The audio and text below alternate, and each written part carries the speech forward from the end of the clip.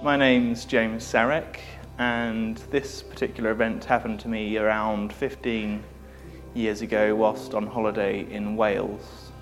Now, my family and I used to go on holiday every year to a place called Penython Hall, and there are around 30 rooms in this house.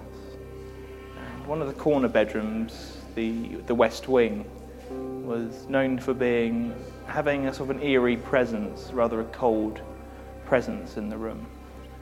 And I remember when I was 10, I stayed in that room with my brother, and that we both felt across the 2 or 3 nights we were staying there, a cold, eerie presence was in the room, and that on the final night we both sort of stayed awake to see whether there indeed was a presence in the room. And we heard floorboards creak, and a chill sort of came over both of us, one we hadn't felt previous evenings.